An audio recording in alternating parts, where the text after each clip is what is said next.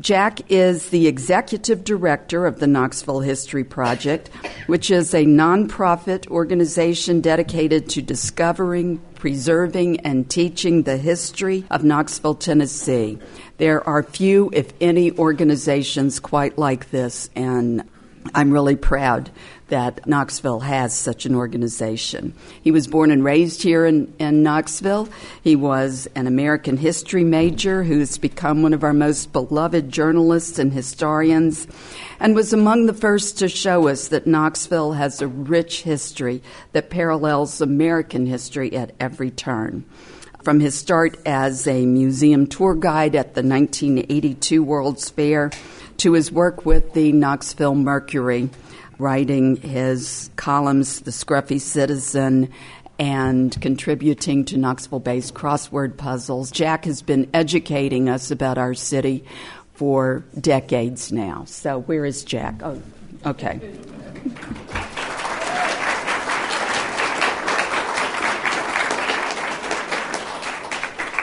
Thanks a lot, Nilda. It's a great honor to be here, and I appreciate the work the library does and the History Center does and improving our community and letting us know more about it. And it's a special delight to be here and get to see my old friend Wendell Potter, who I got to know at the World's Fair a long time ago. I worked for his wife, who was in charge of the Egyptian Pavilion.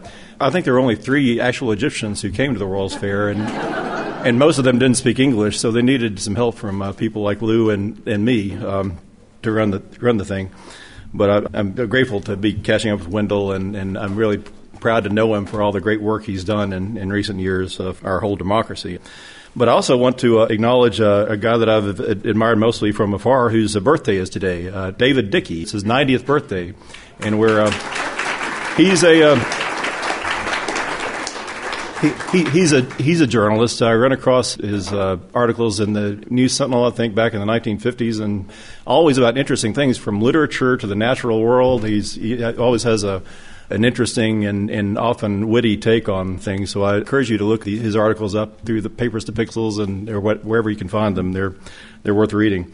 He's also the only reason I ever get my typewriter out these days, because he always sends me typewritten letters, and I prefer to respond in kind. But I want to talk about the history of journalism in Knoxville. There's a lot of stuff that's not as well known as it should be about Knoxville journalism history, because I think Knoxville was really a pioneer in journalism in many respects over the last 226 years. And it began very early thanks to a guy named George Ralston, who came here in 1791. And he's one of our few connections to the heart of the American Revolution. He was from Boston, Massachusetts. He lived there during the early days of the Revolution, was 3 years old at the time of the Boston Massacre. He was 6 at the time of the Boston Tea Party. He surely heard about these things. 8 years old at the time of the Battle of Bunker Hill. But he found his way in the South working for newspapers and was encouraged to start a printing press here because Knoxville was the capital of a new thing called the Southwestern Territory. And they knew that they were going to have to be printing lots of stuff, being the capital, including law books. And there were law books printed that were known as Ralston's Laws, informally. Printing presses are big, heavy things, and he had a hard time getting his printing presses here early on. So he printed the early issues of the Knoxville Gazette in Rogersville before he got the printing presses all the way down the river and could haul them all the way up to the hilltop in Knoxville. I think his place eventually was on Main Street. Try to picture Knoxville in 1791, which is really more an idea or a proposal than an actual place. It was a place that had no municipal government at all. It had no churches, not a single church. Didn't have any schools. Had very few stores. Had a couple of taverns. But even without a church, without a school, we had a newspaper in 1791. It was a biweekly newspaper in the early days, the Knoxville Gazette.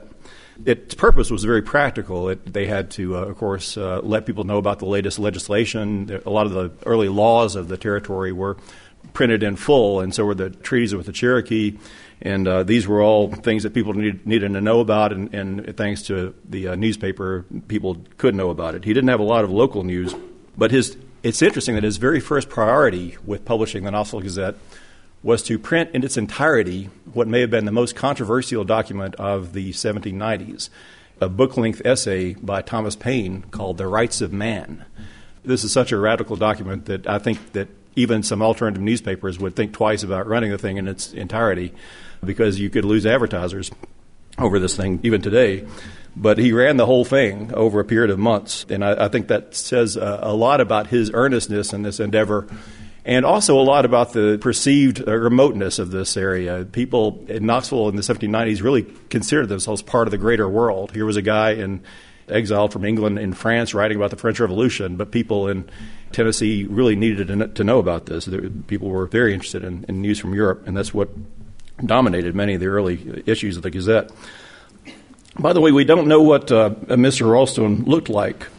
There's a picture of him in the Tennessee Newspaper Hall of Fame at UT campus, and I would like to talk them into revisiting it. It's a picture of an old man with mutton chop whiskers, kind of a graying old man with a balding head, but it overlooks the fact that George Ralston died at the age of 36. But anyway, he did die very young. I'm not sure of what cause, but he left his paper to his widow, whose name was Elizabeth Ralston. And she, I think, has a claim to be the first female journalist in Tennessee. This was the first newspaper in Tennessee, and she was in charge of it. And she ran it herself for 4 years before she married again and gave it over to her new husband. But Knoxville was, thanks to the Ralstons, was a printing center in its early days, and even printed some novels. The first novels ever published in Tennessee were published here, thanks to having a printing press.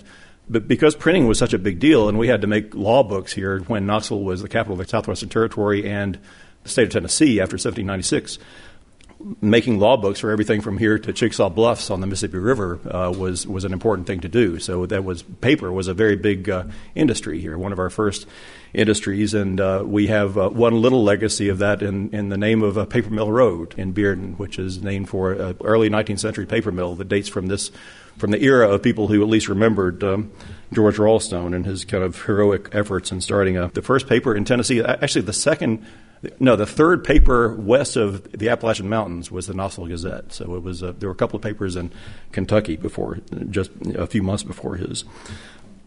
Anyway, in 1816, in fact, 1816 was the first year that Knoxville finally had a church building. The Methodists and the Presbyterian churches finally built their first churches. In 1816 was the year that Frederick High School started the Knoxville Register and ran it for some years. It was one of the big papers of the 19th century. Ran for some 50 years. I want to talk about some of the interesting people that came out of this era of newspapering. One was a guy named Thomas Humes, who's become one of my heroes in Knoxville history. He was, in his 20s, found himself in the surprising position of, I think, being Knoxville's first historian. He was one of the only people who made note of the fact at the time of Knoxville's 50th anniversary that something should be done, and he came up with a little history based on the 50-year history of the city. I remember in 1842, and they were actually not quite sure when the city was founded, in fact, and he thought 1842 was a good year to go with but for the 50th anniversary. But he wrote a history of the city that was based on what he'd learned, and it was surprising to many people who lived here because most people had not lived here for the whole time and just had heard rumors about people like George Ralston, who was already long dead by this time. Thomas Humes was a journalist. I think he worked was associate editor of the Register or something at one time, but he was later became an Episcopal priest. Then he became a university president, and that's why there's a Humes Hall at UT. He was president of the university at the time that it became the University of Tennessee. It had just been an East Tennessee organization before that. But then after this career that had included being a journalist, a historian, an Episcopal priest, and a university president, he became a librarian. And it was the first, I think, full-time librarian in Knoxville history, was the first Loss McGee librarian. He was an old man at the time, but I think he was very proud of that position. This is back when, by the way, Loss McGee was in the building we now know as the Arbory building on Gay Street at the corner of Gay and Summit Hill. It's still standing. It was a library that was built in the 1880s to be a public library. It was partly funded by renting the bottom floor to retail, which was a pretty good business plan. Another person who came out of this newspaper era who became pretty well known was a humorist named George Washington Harris. He was at first a a Democratic political columnist and wrote a good deal in the papers of the 1840s, but became known nationally in the 1850s for creating a character called Sut Lovingood.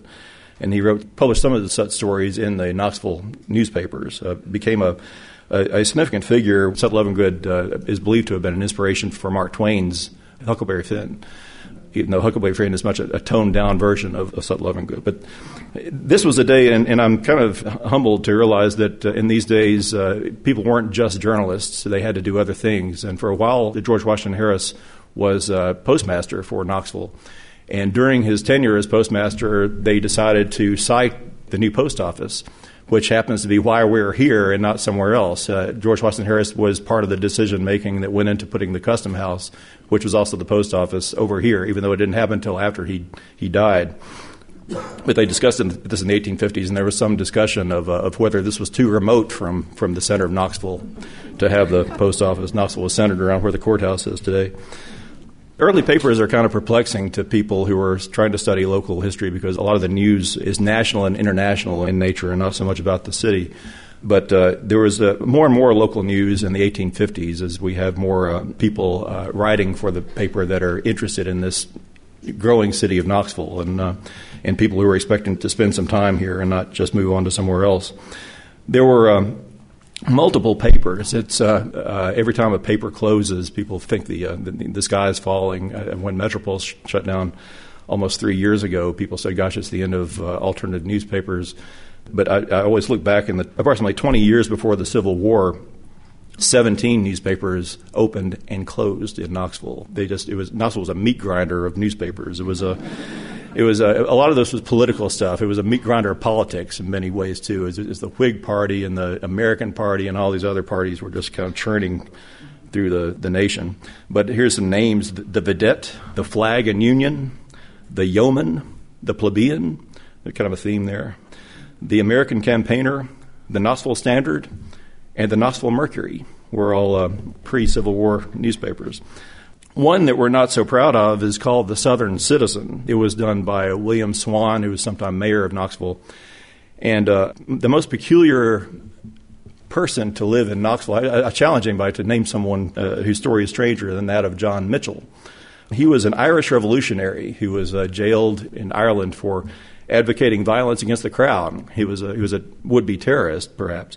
They discussed executing him, but they decided to transport him to Tasmania. Took him around the other side of the world where they thought he'd be safe there and dumped him off, and he was there for a few years. He escaped and came to America, and for reasons he could never explain to his friends back in Ireland, he came to Knoxville, Tennessee, and settled here for several years. I've tried to nail down exactly where he lived. It was somewhere along First Creek, probably just east of the Old City area. But he hated Great Britain so much that he also hated everything British, and that to him included abolitionism. Even though I don't think he ever saw a slave before he arrived in Knoxville, he became a fierce pro-slaver, probably one of the hardest core pro-slavers in Knoxville at the time, and started a newspaper called the Southern Citizen with William Swan, and its purpose was mainly to justify and perpetuate slavery. He had 3 sons, all of whom fought for the Confederacy. And it was called the Southern Citizen, but he moved the paper here to Richmond and eventually became editor of the Richmond Enquirer there, and later still editor of the New York Daily News, this guy. And later still went back to Ireland and was, as an Irish revolutionary who apparently had been forgiven at this point, was elected to British Parliament in the 1870s.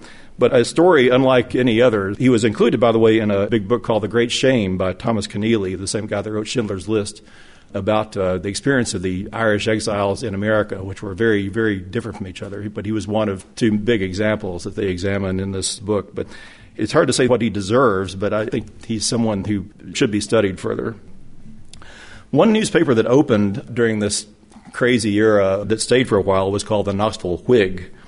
It was founded originally in Elizabeth and moved to Jonesboro and was moved to Knoxville in 1849. Its proprietor, you may have heard his name, Parson William G. Brownlow. I did some studies on this, comparing how often Parson Brownlow was referred to versus William G. Brownlow, and everybody in his day and hours called him Parson Brownlow, so much that people think that was his first name.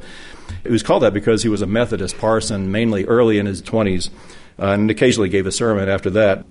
But by his 30s, he was mainly a journalist and was a very interesting and extremely opinionated character who had grudges against everybody from Catholics to Presbyterians to slaves and slaveholders. He really disliked almost everybody that wasn't a white Methodist from Tennessee. But he had a flair for wit that I think made him a popular newspaper man, and not only here but in other parts of the country. His feelings about slavery were complicated, and any time people make statements about Parson Brownlow, you always want to add a footnote, no matter whether they're saying something good or bad about him, because he's not someone that you can describe quickly. I'm convinced that he was left entirely out of the Ken Burns Civil War series, only because it would have taken a full hour to describe the guy. But he was an abolitionist in his youth, back when it was unusual to be an abolitionist in the South, but later became, by the 1850s, such a pro-slaver that he participated in a national debate on the subject and became known for this debate. But later on still, he became, again, during the Civil War, a very fierce abolitionist and was, in fact, the guy that brought the right to vote to blacks in Tennessee faster than any other state, not only in the South, but he was, I should have backed up, journalists rarely get to be governors, but he got called to be governor of Tennessee at the end of the Civil War during the Reconstruction era. He wanted to force Tennessee, kicking and screaming, if need be, back into the Union. He wanted full suffrage for blacks and no suffrage for former Confederate whites, and pretty much got his way for a few years. But I think he was certainly one of the most influential people in Tennessee history during this period. His paper, the Knoxville Whig, has been described as the only pro-Union paper in the South during Southern occupation. It's remarkable that Parson Brownlow kept running this anti-Confederate paper when the city was occupied by the Confederates, and they put up with it for a while. There was actually a journalist here in town, Felix Zollicoffer, who had been a journalist in Knoxville before the war, and I think it was his soft heart that allowed Parson Brownlow to keep operating this fiercely pro-Union paper for a few months. And meanwhile, he lived just around the corner on Cumberland Avenue, East Cumberland Avenue, which doesn't exist anymore, but he and his wife lived there with a house, frame house right on the street with windows easy to break, and sometimes people did break them, with his U.S. flag flying every day during the early part of Confederate occupation. He was finally arrested by the Confederates, but let go, went on a speaking tour of the North, and where he was already building up, through his newspaper, building up a bit of a reputation. While in the South, he was being hanged and burned in effigy as far away as Texas, because people considered him a traitor, even though he'd spent his entire life as a Southerner. He was from Virginia, spent most of his life in Tennessee. He was hated far and wide, even though his newspaper never had as big a circulation as the Mercury did last week, the Knoxville Mercury. But it got around. People heard about it. It was almost like Twitter of the 19th century. People would quote him and say, "Can you believe what this guy in Knoxville said?" And they say, "Okay, let's burn him." And they would burn him in effigy or hang him in Alabama or whatever. But he was very popular in the North, went on a speaking tour, and actually at one time toward the end of the war, the Knoxville Whig, which was renamed the Knoxville Whig and Rebel Ventilator. I think he meant ventilation in the anatomical sense of, but was so popular up there that he had more readers in the North than he did locally. He mailed this to Cincinnati, and it was distributed throughout the North. I was curious about how well known he was, and I looked him up on this fascinating thing on Google called Ngram last night. He was referred to in print more in 1865 as Parson Brownlow, not W.G. Brownlow or William Ganaway Brownlow, as Parson Brownlow. He was referred to in print more often than Walt Whitman, Henry David Thoreau, and Herman Melville combined, writers of his generation. I saw this on a footnote once in a copy of James Joyce's Ulysses, in fact, that he uses the phrase "the fighting parson" in Ulysses. I don't know if anybody here has read Ulysses over their summer vacation or whatever, but it's a hard book to figure out, a lot of it. But there is a reference to the fighting parson, and at least one scholar thinks this reference to the fighting parson in Ulysses, which is set entirely in Ireland, is a reference to Parson Brownlow. I can't prove that, and I kind of doubt it. I thought it worth mentioning that at least one scholar outside of Tennessee thinks that was the case. A lot of interesting people worked for him, and some of them were almost opposite in temperament from Parson Brownlow, who I think even people who agreed with him would probably have a hard time staying in the same room with him very long. One of them was William Rule, who I think is one of the more admirable and interesting people of the 19th century. William Rule was a guy that began working for the Whig back in the 1850s before the Civil War, was a Union officer during the war, came back after the war, took up with the Whig again, and stayed in journalism. He was in journalism for 60 years. It's hard to believe. William Rule, I think, very differently from Parson Brownlow, loved partisanship. He would love 2017. This would be one of his favorite years of the future. And by the way, people say, has things ever gotten this bad? And it's not that heartening to think, yes, they have been worse, but it was right before a civil war. But I think William Rule saw the extremes of partisanship and was part of a wave of journalists who introduced a new idea to journalism, and that was the idea of objective journalism. He wanted to be fair to everybody. He was a Republican himself and made no bones about that. And sometimes he was a politician. He was mayor of Knoxville a couple times, I think. But he was an editor who tried to be fair, and even as a Republican, one time when a socialist gave a talk in Market Square, he went and covered it, and he said, you may disagree with his proposals, but he's making some points that we can't ignore in American history in the late 19th century. But he ran a pretty good paper, working for first the Chronicle, then the Tribune, and then the Knoxville Journal and Tribune, which later became the Journal. By the way, his last office was right across the street, the same building where the Mercury is. The Arcade building is still standing across the street, beautiful marble building, which is where his William Rule's last office was. He was still editor of the Journal in the 1920s. Civil War veteran, was editor of the Journal in the 1920s during the era of radio. He had just written a column about Herbert Hoover, who he thought was not such a bad guy, in 1928, and came down with appendicitis, of all things. He was 89 years old. He never took more than a few days of vacation in his entire life, but somehow kept it going.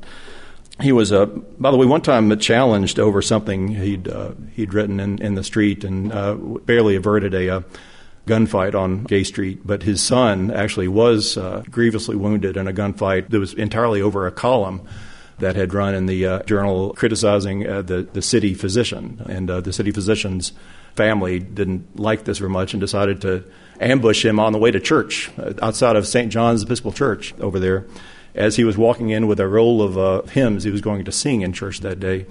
This was James Rule, I think his name was, but he seemed to be following his father's footsteps. So journalism was a dangerous occupation in those days, even if you were trying to be fair.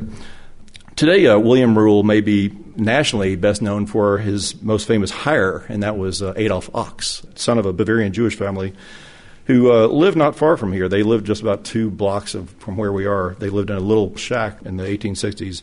They were poor Jewish immigrants. They had been successful when they first got here. Long story, but they'd lost all their money, and all the kids had to go to work. And Adolf Ochs was, 10 or 11 years old when he got a job as a paperboy for the Knoxville Chronicle, which was run by William Rule.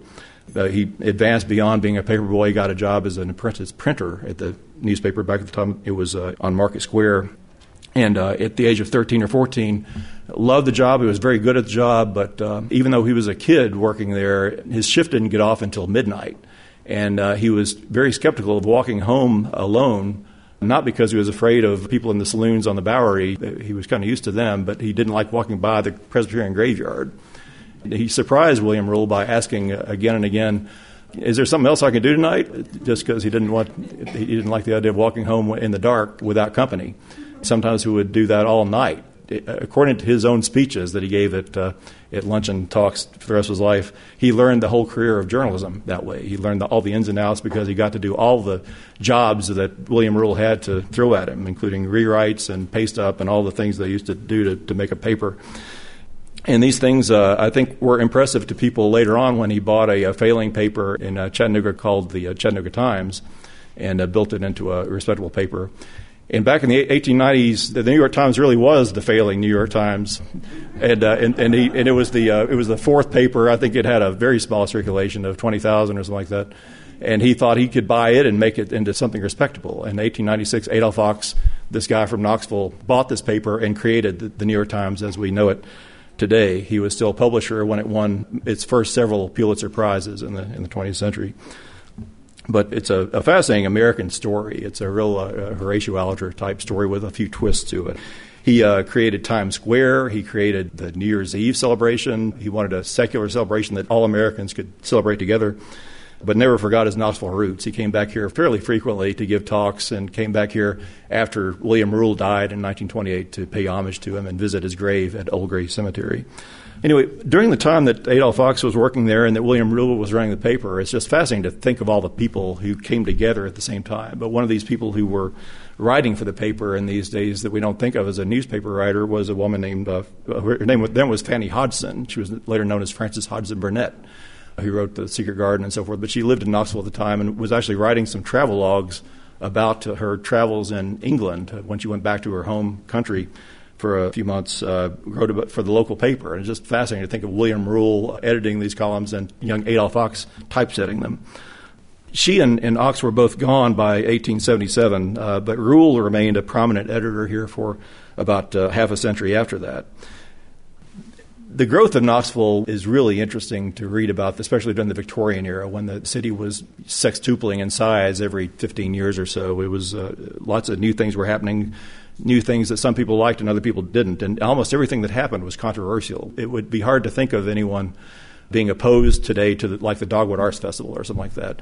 But back then, in 1883, people proposed a music festival in Knoxville. It was the Knoxville Music Festival. It was going to be a big deal. It was an opera festival. All these famous people are going to come to town. And who could be against that? But the Sentinel was. They were strongly opposed to it. But the Journal and Tribune liked the idea very much. In 1886, a teenage girl named Patty Boyd, who, if you know the East Knoxville, you know the Boyd's Bridge area, Boyd's Island, all these things, that was her family. She approached an editor at the Journal, someone, and I haven't figured out whether it was William Rule himself or not, but and said, had a complaint from the point of view of an 18-year-old girl. She said, "All you write about is politics. Why don't you write about what people are really doing and saying?" And he said, "Well, why don't you do it for us?" And she sent in something, and it was kind of interesting, and he ran it, and they gave her a job. She became, I think, the first full-time female journalist in Knoxville history. I think we undercut her a little bit when we called her the first society page editor, which she later became, because she covered lots of things, and her articles are often more interesting than the political storms of the era that are today are so arcane that they're hard to follow. If a president came to town, for example, Patty Boyd would go try to interview him and would describe the visit. She would added the color commentary, more or less, to Knoxville history of the era. She was I have known people in my life who remembered her, and she was, even in the 1940s, was a very colorful character, known for her big hats. I think she had a better reputation than Hedda Hopper or something like that, but she was much beloved and also respected and to some extent feared because people never knew what she was going to be writing about. But one thing about her, in her early days, for the first 20 or 30 years, she was not allowed in the Journal newsroom. Women were not allowed in the newsroom. They might hear some bad words or smell some cigarette smoke or something. So she sent her daily stories in by way of a family servant.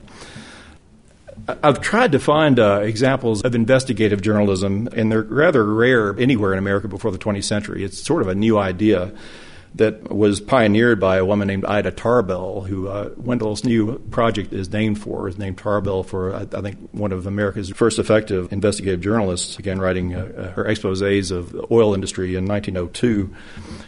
And during this time, there were other investigations of meatpacking plants and so forth. I always forget that Upton Sinclair, who wrote his famous book about meatpacking plants based on the armor plant called The Jungle, was not a piece of journalism, but a novel in 1906. So he was safer than a journalist might have been from repercussions.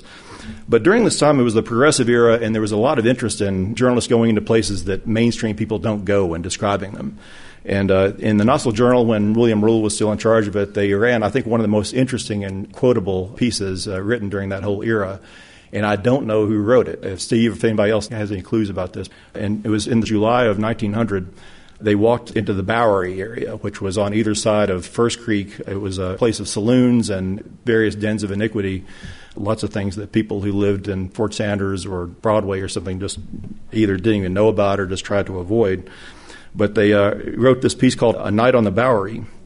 It's a fascinating piece of work that I recommend you look up. It's probably online somewhere now. But this was the beginning of a lot of series of intrepid journalists walking into this place that had lots of problems. The founder of the YWCA in town, one of the reformers, was Florence K. Payne, and she wrote a piece called An Imaginary Tour of this area in 1906. A Night on the Bowery had made it sound like a fun but kind of dangerous place, but this imaginary tour based on her visits there, I think with police in tow, is pretty horrifying. She described the women and children who lived down there, some of whom were suffering from syphilis and drug abuse and really very serious third world problems, we would call them today. But in fact, another reformer, Henry Spencer Booth, went down there in 1912 and wrote sarcastically titled A Trip Through Knoxville's Foreign Mission Quarters in 1912, and his point was that there were conditions in Knoxville that were worse than anything in Africa. The churches were more accustomed to sending money to African missions, and they were saying, we got a foreign mission problem right here. And he described a lot of the same things that Ms. Payne had described 6 years earlier. So, and I think these articles did a great deal to raise awareness of that Knoxville really was a city, despite its factories and music festivals and everything else. It was a city that did have some very serious problems. I want to talk about one guy in particular that we have quoted on the wall over here, and someone whose name I think we should know better than we do, a Knoxvillian named Paul Y. Anderson. He was a tough kid from South Knoxville. His father was a quarryman who had been killed in a derrick accident. His mother, who raised their kids alone, was a school teacher.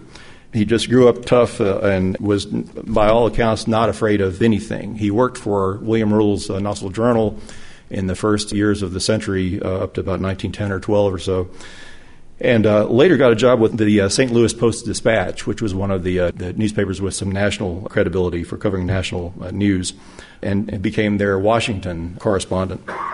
Also wrote some for The Nation. He covered the mafia, he covered riots, he covered all sorts of things, the Scopes trial. I'll mention more about that in a minute, but he hated fake news. He didn't call it that, but misleading news that was put out by official sources as if it were true stories. Coolidge's State Department apparently was notorious for making its relationship with AP at that time, which was agreeing to promote fake news as if it were real. The AP had reported that both Nicaragua and Mexico were under influence of communism. Anderson exposed that. But he became better known for describing the very complicated machinations of the Teapot Dome scandal. And this is what he won his Pulitzer Prize for in 1929. The biggest scandal before Watergate in America, probably in the 20th century at least. But his mother and sisters lived here all this time, and he came back every year to visit them and would often go on a speaking circuit and was here for often a couple of weeks, staying with them when they lived on Phillips Avenue, which is over near the new Suttree Landing Park. And his house is still standing. I hope we find some way to save it or to save his memory somehow. Meanwhile, a few times Knoxville made national news. Mabry O'Connor shooting, which took place on this block in 1882, made national news that year. And it was an AP story that caught the eye of Mark Twain when he was just finishing up the last touches on his book, Life on the Mississippi. He found references to people who thought that Southern culture was the highest and best culture in the history of human civilization. And he said that this was an illustration of Southern culture thoughtlessly omitted by the advertisers of three guys, all comfortable, wealthy, middle-aged, middle-class guys who shot each other to death in the street. Knoxville was really ashamed of this. Knoxvillians were not all that happy when Mark Twain perpetuated it. And now in any library you can pick up and see his full account of it. Some other issues like the race riot of 1919, which is too complicated to get into today, but it was not the finest hour for Knoxville newspapers because there were varying accounts of the dead in this bizarre weekend.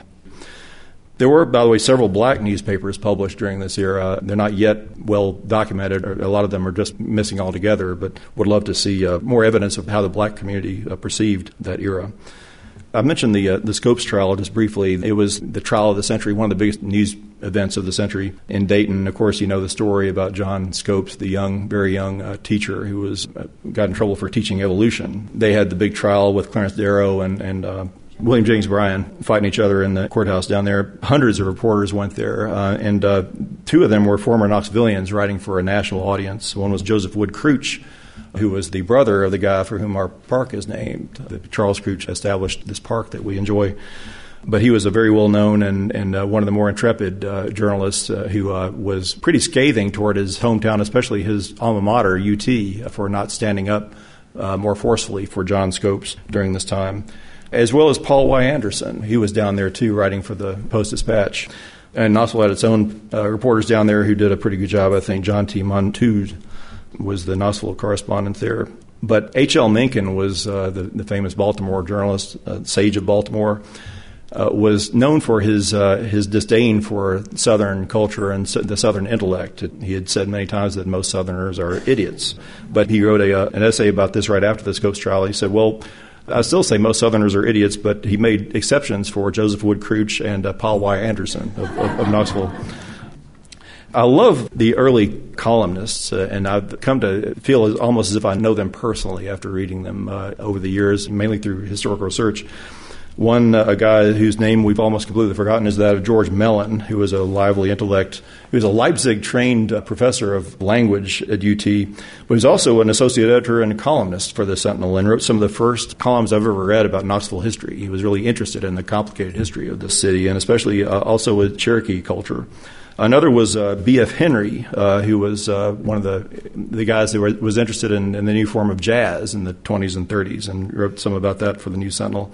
Was later an editor at the Washington Post. We have him to thank for one of the bits of misinformation that he didn't intend to be misinformation. A lot of people have heard that when the Beatles were on Ed Sullivan's show that the crime rate dropped in America, and it was all due to his little quip. This was a jazz fan who's probably in his 60s by this time, regarding the Beatles as you would expect someone like that to regard the Beatles.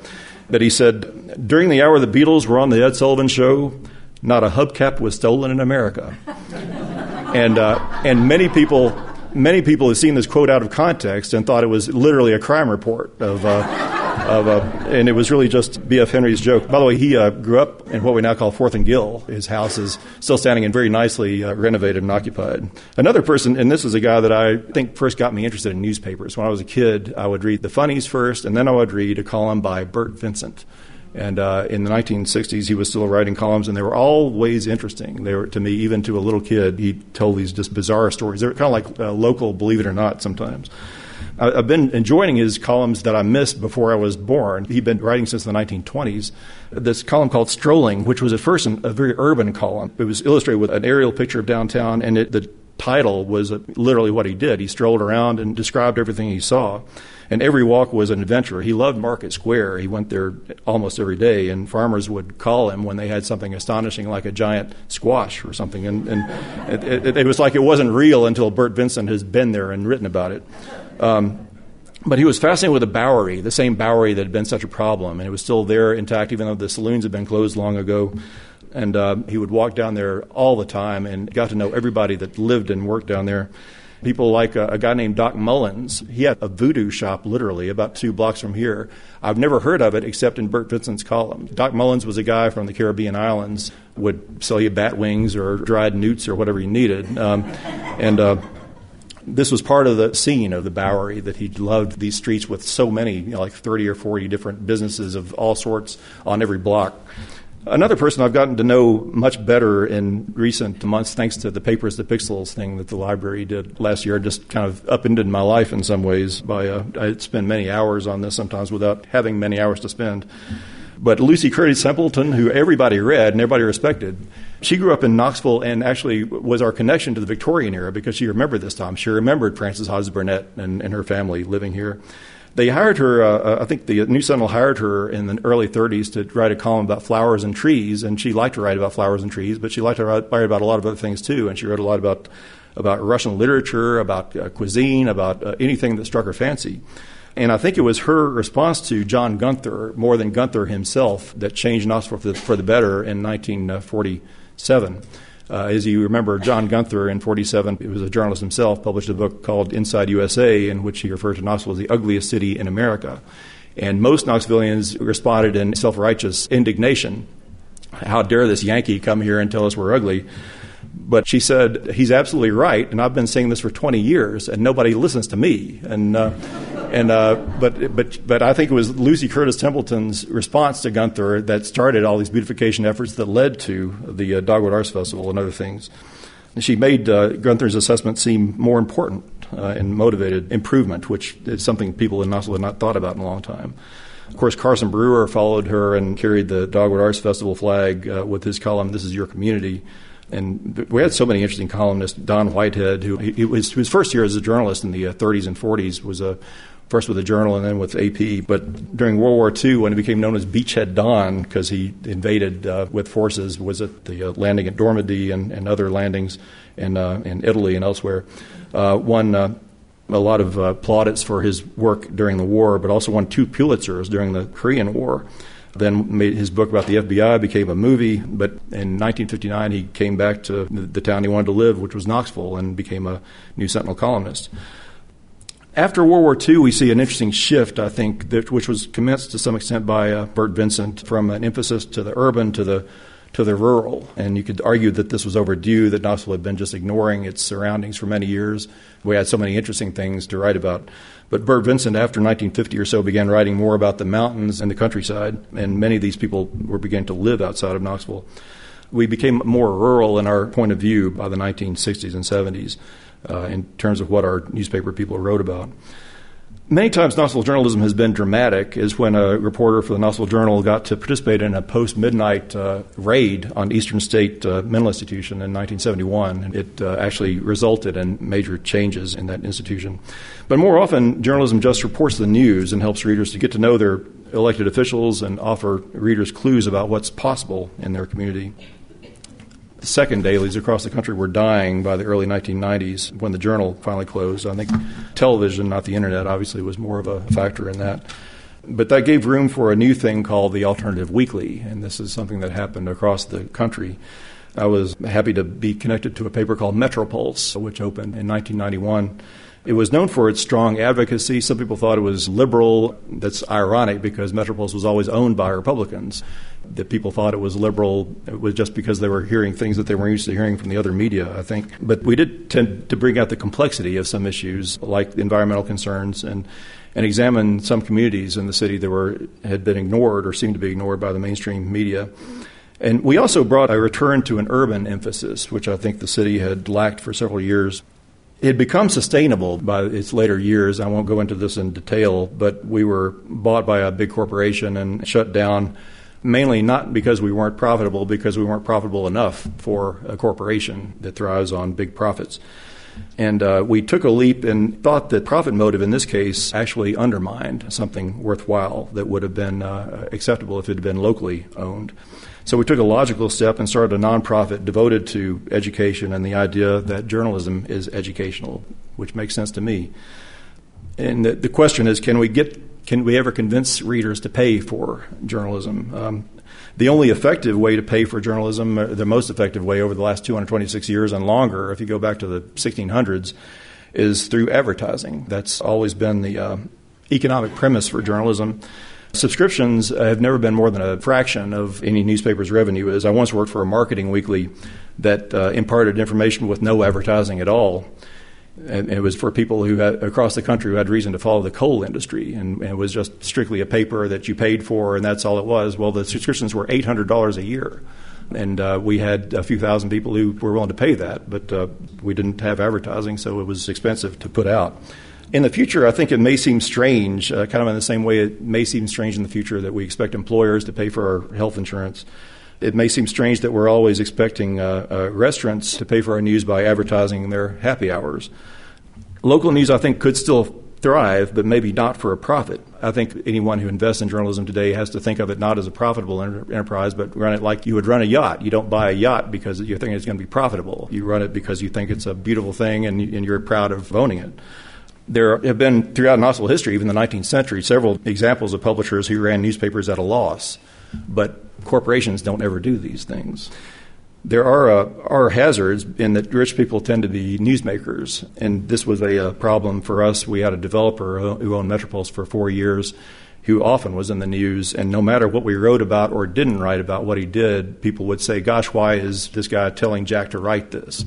In fact, he didn't tell me to stay away from anything, but people perceive this way, and that in itself becomes kind of a part of a message that you don't want to be there. readers could easily pay for a newspaper. I think if just the people who picked up the Mercury were to donate $20 a year, it would be completely sustainable. But getting that to happen is the trick. We haven't found any way to fund paper that works as well as public broadcasting's pledge drives. Anyway, there's still volunteer journalism online. People love to write some kind of volunteer journalism. It's hard to get people to not write movie reviews, for example. I'm going to keep writing my column, whether people like it or not. But it's hard to appreciate that. But it's hard to prioritize it. Over the years, I've written some hard news, which usually involves engaging with people about trying to portray things to their best advantage, and that may not be entirely true. Or especially talking to people who don't want to be talked to. You have to be ready to make enemies to be a good journalist. And at several points in the middle of a story due in 2 days, I found myself wishing I could just quit and go home and have supper. The hardest parts of journalism, the things that keep you up at night, are maybe the most important parts of journalism. And not just investigative parts, the big tough stories. On the bus yesterday, a UT professor asked me about city council candidates. He'd seen a whole list of city council candidates, and he hadn't heard of any of them. He said, how am I going to find out about these people? And I said, well, there's a newspaper, a daily newspaper, is run for profit and controlled by an out-of-state corporation and run for the benefit of stockholders who don't live in Knoxville, but they may be able to help some. Maybe they'll know something. There's information out there more than ever. This is the information age, but what's planted and what's real and what's just misconstrued. We've heard recently about the idea of a food desert of places, especially in poverty-stricken areas, where people don't have access to good food. But just lately, we've been hearing about news deserts. And in fact, I got an email from someone at Chapel Hill in North Carolina asking me about whether I thought Knoxville was becoming a news desert. Knoxville was a pioneer in journalism 226 years ago, bringing journalism to the frontier. And I can only hope that we're not pioneering a different sort of era. Anyway, thanks very much for your time. Appreciate it.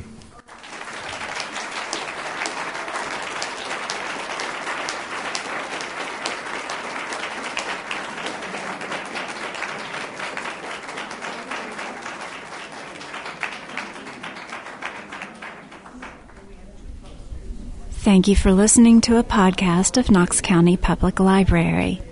To hear other episodes, please visit our website at knoxlib.org. That's knoxlib.org.